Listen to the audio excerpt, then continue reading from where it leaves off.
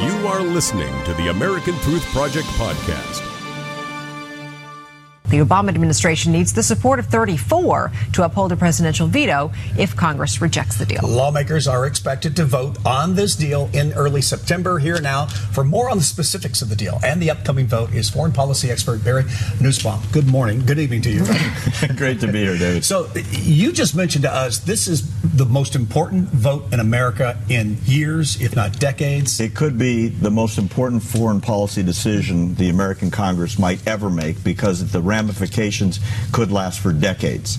We are about to make a horrifically bad decision when it comes to American foreign policy that could affect us domestically and internationally for generations. So can we talk a little bit about what it does include? It's pretty much transparency. Here's the deal. We'll give you this. You open your doors and your windows and everything to what you're doing. Right. Kristen, the deal that was announced by the president in the Rose Garden some weeks back is nowhere near what the deal has ended up to be. There were some very key points that were supposed to be involved, and as the deal got announced by Kerry when he came back from Geneva a couple weeks ago, it's totally different. There was supposed to be, as you talked about, transparency, which means we were going to be able to inspect all of the sites in Iran with no notice, anytime, anywhere, with no notice. Now, all the nuclear sites that are on military bases are off limits forever to inspections. Iran has decided they're going to do it on the honor system. They're going to inspect them themselves, and they'll tell on themselves if they find anything.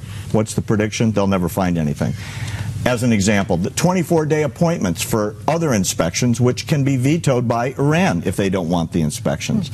The problems with the deal are so horrific. It's a wonder anybody that really understood foreign policy and defense of the country would ever be in support of it, quite honestly. At the same time, what are we hearing from the other side, from Iran itself, as far as this deal goes? That's where it's really bad, David. Iran has not changed any of their foreign policy. They still have the death to America, death to Israel marches at least weekly. By the way, it's not a small group. It's sometimes 1 million people in the main square in Tehran. They're not going to change their foreign policy. They're exporting revolution and terrorism around the world. Even Obama says they're going to remain the leading sponsor of terrorism. And oh, by the way, on day one, they get $150 billion without any strings to buy weapons, bombs, missiles, jets, and so on. They've already ordered 150 of the most advanced fighter jets in the world from China. They've already ordered the advanced missile systems from Russia. They're already getting contracts from all over the world, a lot of them for missile systems that could eventually reach the United States. That's the Korean ICBMs that are on their shopping list. So if it's so horrible, why are there a number of people and a number of people in Washington who think this is a good idea? The talking points don't match up with the facts on the ground. If Kerry had delivered the deal that the president announced, it probably would have been an okay deal. But he came back with nothing. It's catastrophic in the sense that Iran gave up nothing in exchange for almost unlimited money. It could be as much as $1 trillion in 10 years. They're going to weaponize like they've never weaponized before without any inspections. And all the weapons they've been working on for the last decade, no inspections, no disclosure, no nothing. All right, this appears to be the way it's going to go down, though. The Republicans are going to stop it initially. Obama's going to veto it, and then it's going to come down to those last few votes as far as getting that veto through. Yeah, the math is like that, as we were discussing.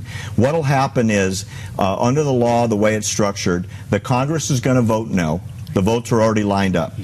Then the president is going to veto the no vote. Right. Then the Congress takes it back to see if they can override the veto, which is going to require, as you pointed out, 2/3 in the Senate and 2/3 in the House.